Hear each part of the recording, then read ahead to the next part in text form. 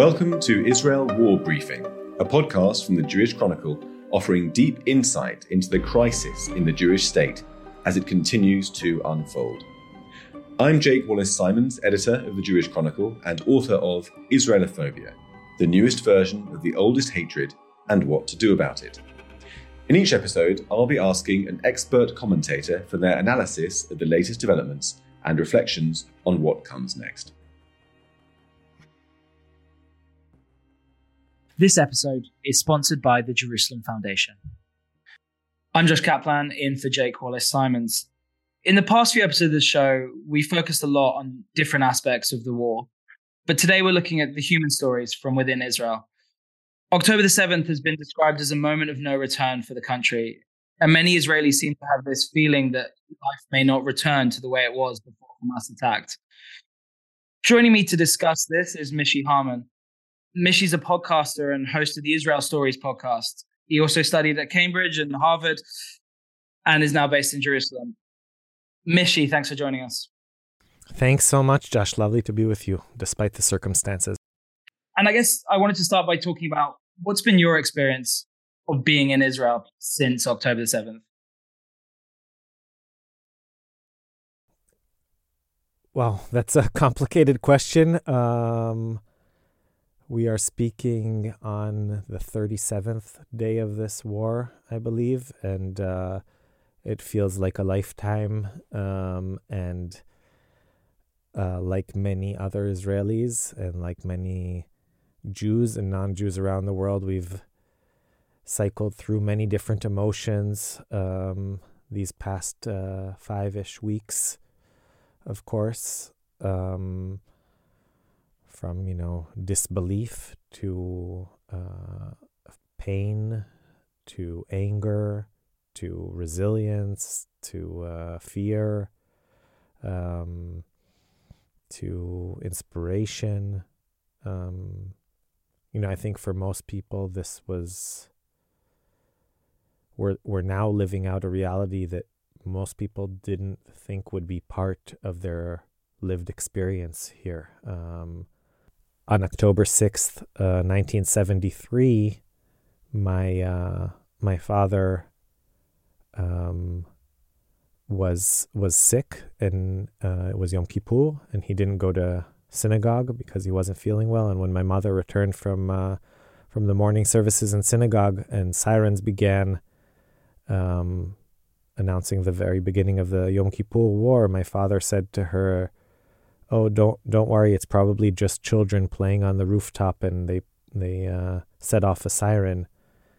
And then 50 years and a day later, I had the exact same conversation with my wife,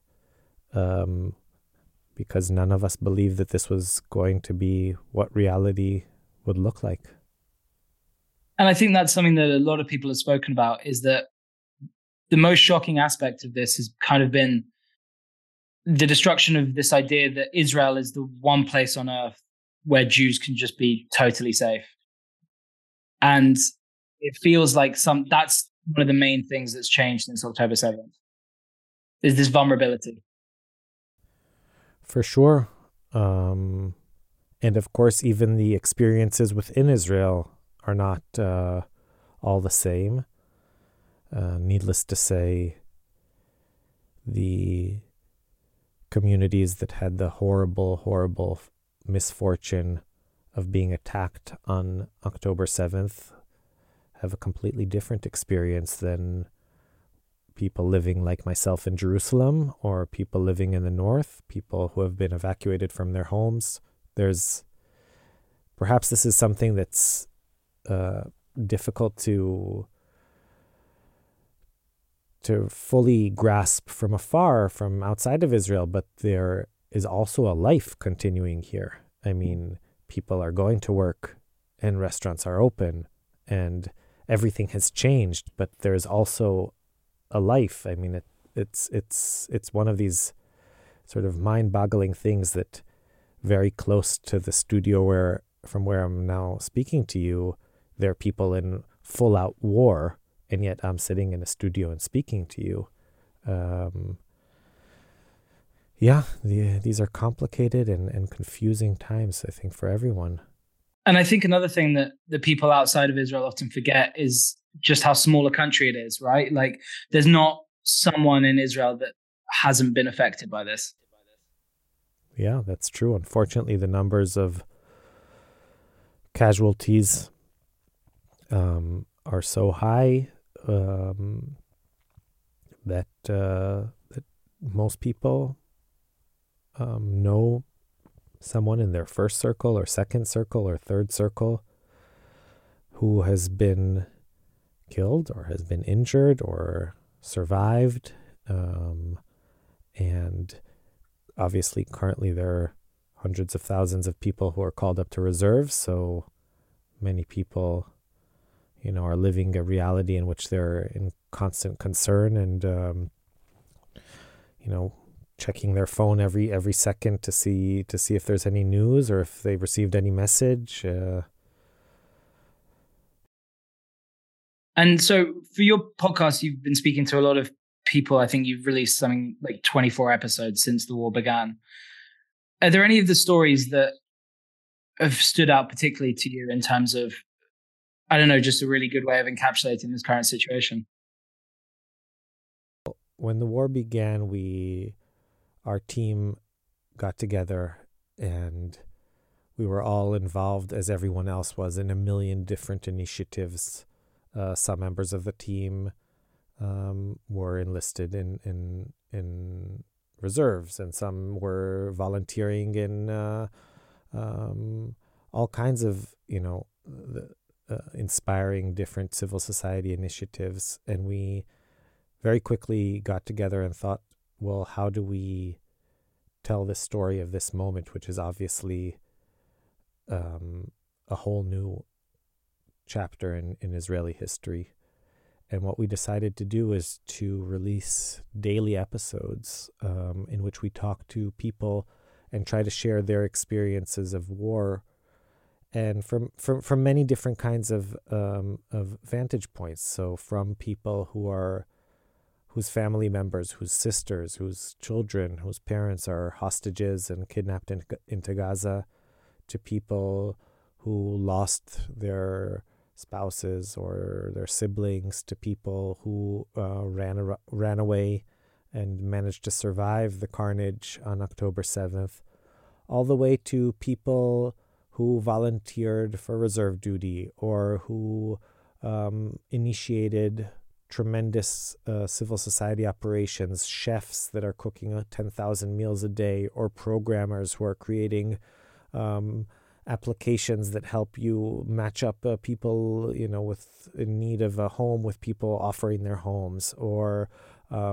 rock stars who go out to the front lines and play for troops, or I'm just sort of looking a second at or mothers who are at home with 4 little children and no kindergarten and don't know how to explain this craziness that we're all in to little kids, and people getting married during the war, or people, there were everything was in such disarray, and our leadership, unfortunately, was so abysmal. Our elected leadership, and this is something that I'm sure you've heard and many of your listeners will have heard again and again, but Israel, the entity called Israel, the state, is in a very, very real way its citizens, its civil society. They and we functioned in a way that governmental offices did not. So as part of that, almost everything was taken care of by citizens who organized, and dealing with kids and with blood drives and with animals that were left behind and with rides to the front and everything you can imagine.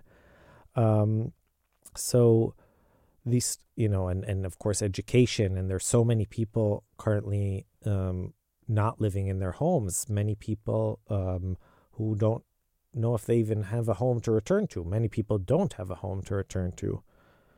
And And we try to explore in every single episode the experience of war from a different angle. What is it like to be abroad? What is it like to experience the war from outside of Israel? I don't know. There's been a whole Holocaust sort of rhetoric going on throughout the war. How do Holocaust survivors feel about that? Of course, not only Israelis were the victims of October 7th, but there were many foreigners here. What's it like to be a Nepali, agriculture student who has no idea who the Hamas is and has never heard of the Israeli-Palestinian conflict, more or less, and suddenly find himself in the middle of a battlefield? Or, what's it like to write poetry in this time? And then, and this is perhaps important to say, we are Israelis, and we are at war, and this is a war that we didn't want, and we didn't initiate, and we didn't choose. And at the same time, our whole goal here at Israel Story has been for the last 13 years to complicate matters and to inject as much nuance as possible into the story. And there's a very real black and white reality now. And a lot of people are understandably focusing on our own pain. But we have decided that we were also going to share stories from the other side. So we've shared a story of a Palestinian peace activist who was killed in Gaza with his family. And just yesterday we shared a story of a Bedouin leader from Rahat, an Israeli citizen, who is sort of completely torn. On the one hand, his brother-in-law is a hostage. On the other hand, 70% of his family live in Gaza and are being bombarded by Israeli planes. So we try to really give listeners as many angles as possible through which to view these terrible times. And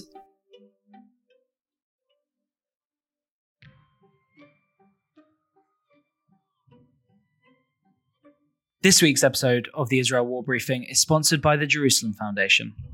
Since the horrific events of October the 7th, the Jerusalem Foundation has turned to help in the immediate crisis, coordinating the relief efforts for the 20,000 war evacuees from southern and northern Israel now housed in Jerusalem, as well as looking after the city's own vulnerable populations. For more information, or if you want to donate to their emergency support effort, please go to www.jerusalemfoundation.org or justgiving.com/Jerusalem Foundation UK. Thank you.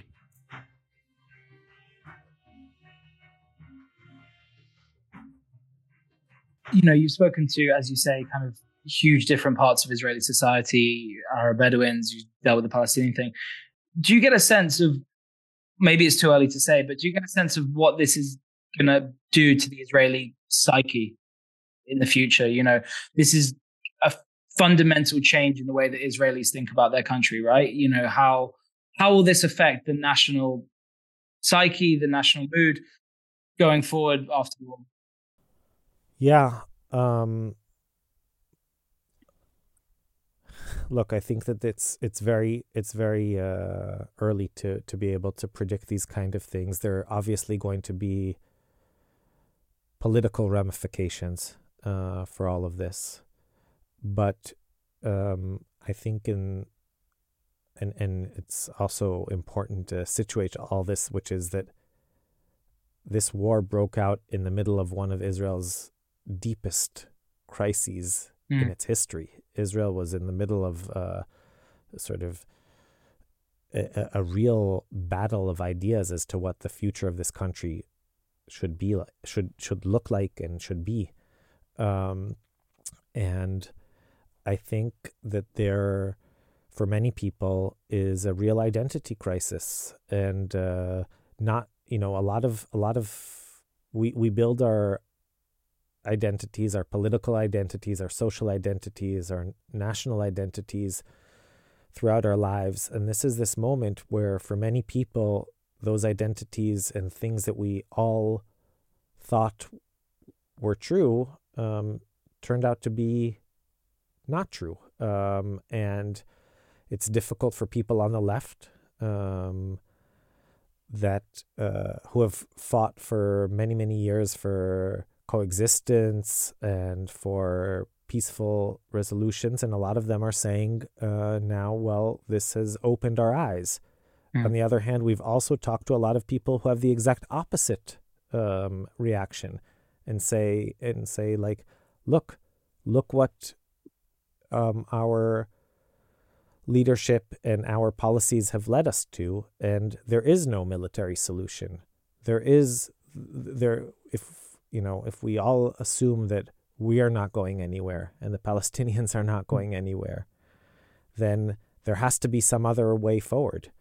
And I should say that my colleagues and my amazing team at Israel Story, and I'd just like to mention them, they're Zev Levi and Yochai Meital and Adina Karpuch and Mitch Ginsberg and Yael Ben-Chorin and Jennifer Cutler and Ali Muller, have been traveling all over Israel and listening to people really up and down, people whose lives have radically changed. And I think that amid all of the grief and amid all of the pain, there's also a tremendous amount of strength and tremendous amount of resilience and tremendous amount of hope that things will be better. And do you get a sense that the older generation who perhaps lived through 67, 73, and then, the sort of lesser conflict since then, that they feel that because they survived that, they can survive this? Is there any of the strength that comes from having survived these things in the past? Of course. I mean, we're speaking in the middle of a developing story, right? Who knows what will happen in tomorrow or in 10 minutes from now?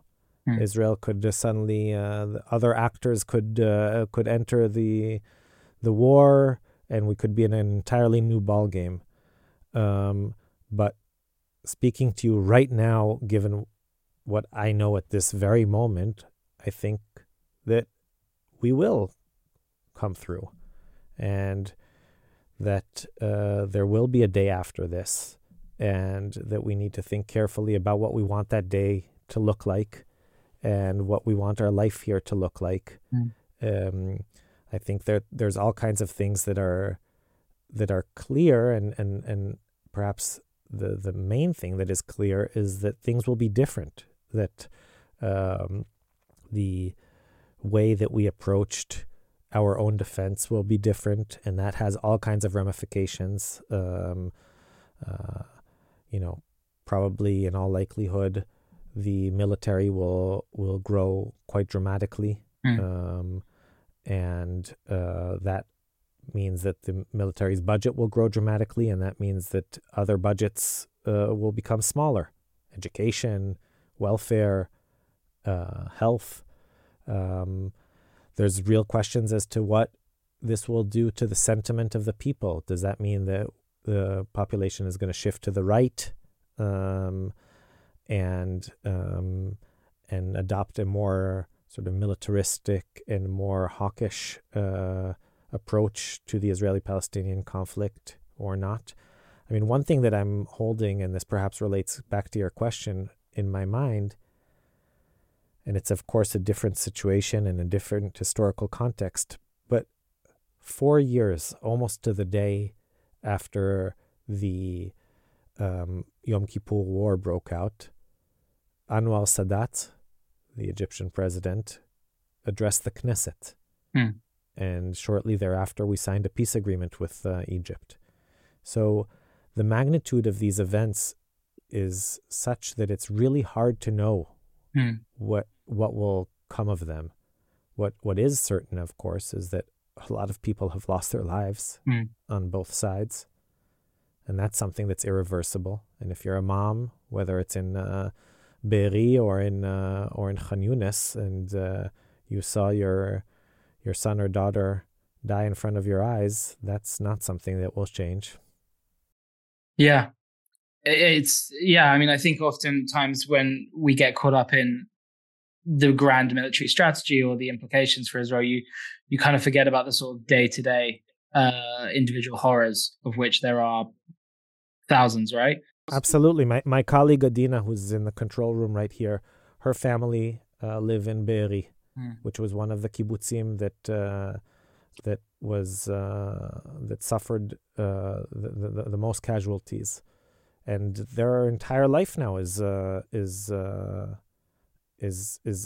in the air. They don't know where are they going to live, what are they going to do.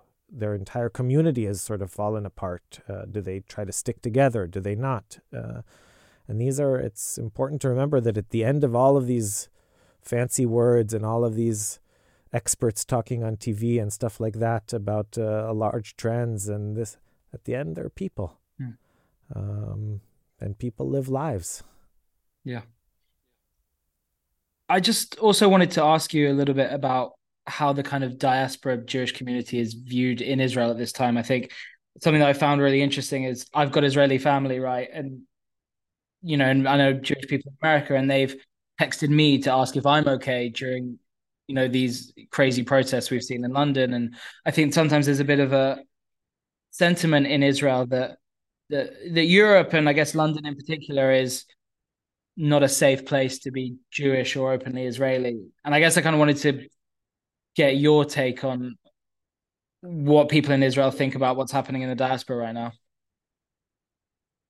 I think that this war was a reminder to many, many Israelis, some of whom had forgotten this, that world Jewry is totally part of this story. To begin with, we immediately appealed to Jews around the world who totally delivered, who sent in equipment and sent in donations and sent in contributions. And, so many people supported everything that was going on. And, the amount of people who emailed and texted and expressed concern. And then there's a whole other side of this, which is that there's something real going on around the world at this moment. I mean, the anti-Semitic rhetoric and in some cases actions that we're witnessing around the world are horrible. And there's a way in which, you might think, well, being in London or being in Paris or being in New York is easier than being here, but I don't know that that's necessarily true. I mean, being on a college campus where people sign letters that say that Israel is at fault for everything, or seeing people tear down posters of hostages, I mean, that's something really crazy. It's really crazy. And I say that also from the context of I belong to the left in Israel. And for many, many years, I told everyone that wanted to hear that I think that people who talk about anti-Semitism around the world are confusing valid criticism of Israel as a political player, as a state, as an entity, and anti-Semitism. And the truth of the matter is that now I don't know anymore. I really don't know. I think I was wrong. I can't understand the evil that is necessary to come up to a poster of a 6-year-old kid who's kidnapped in Gaza, and tear it down. I mean, that's a horrible thing. And I want to say something, that this is not a dichotomous situation. It doesn't mean that seeing one side's pain negates seeing the other side's pain. I am very, very, very upset about what's going on in Gaza. Very. I think that the loss of life of civilians and of women and of children and of men and of adults and of elderly in Gaza is horrible. And saying that doesn't make me in any way less horrified by the barbaric attacks of the Hamas, who executed people in front of their parents' eyes, who kidnapped people, who burnt people alive, who did horrible things. And I think that we're able to hold pain. I mean, it's a very, very difficult thing to do, but I think it's important. It's important, especially now, also to recognize humanity on all sides. Yeah. I know that it's something that's difficult. I mean, a lot of people now don't want to hear about that. And I can understand that. A lot of my family members don't want to hear about that. A lot of my friends. And these are people who have a tremendous capacity for empathy. And I think that in times where you feel an existential threat, you often don't have the availability to hear about other suffering. And I don't think that this is a time to judge anyone, and I think that that's totally understandable. All I can say is that I hope that we have less pain to have to hold on, and that we find a way to live in calmer and simpler and more peaceful times. Yeah, I couldn't agree with you more. I think that's a very good way of putting it. I think that's kind of all we've got time for today, but thank you so much for joining us, Mishy. Sure, thank you. It was a real honor and pleasure. Thank you so much, Josh. The episode that you just listened to was sponsored by the Jerusalem Foundation.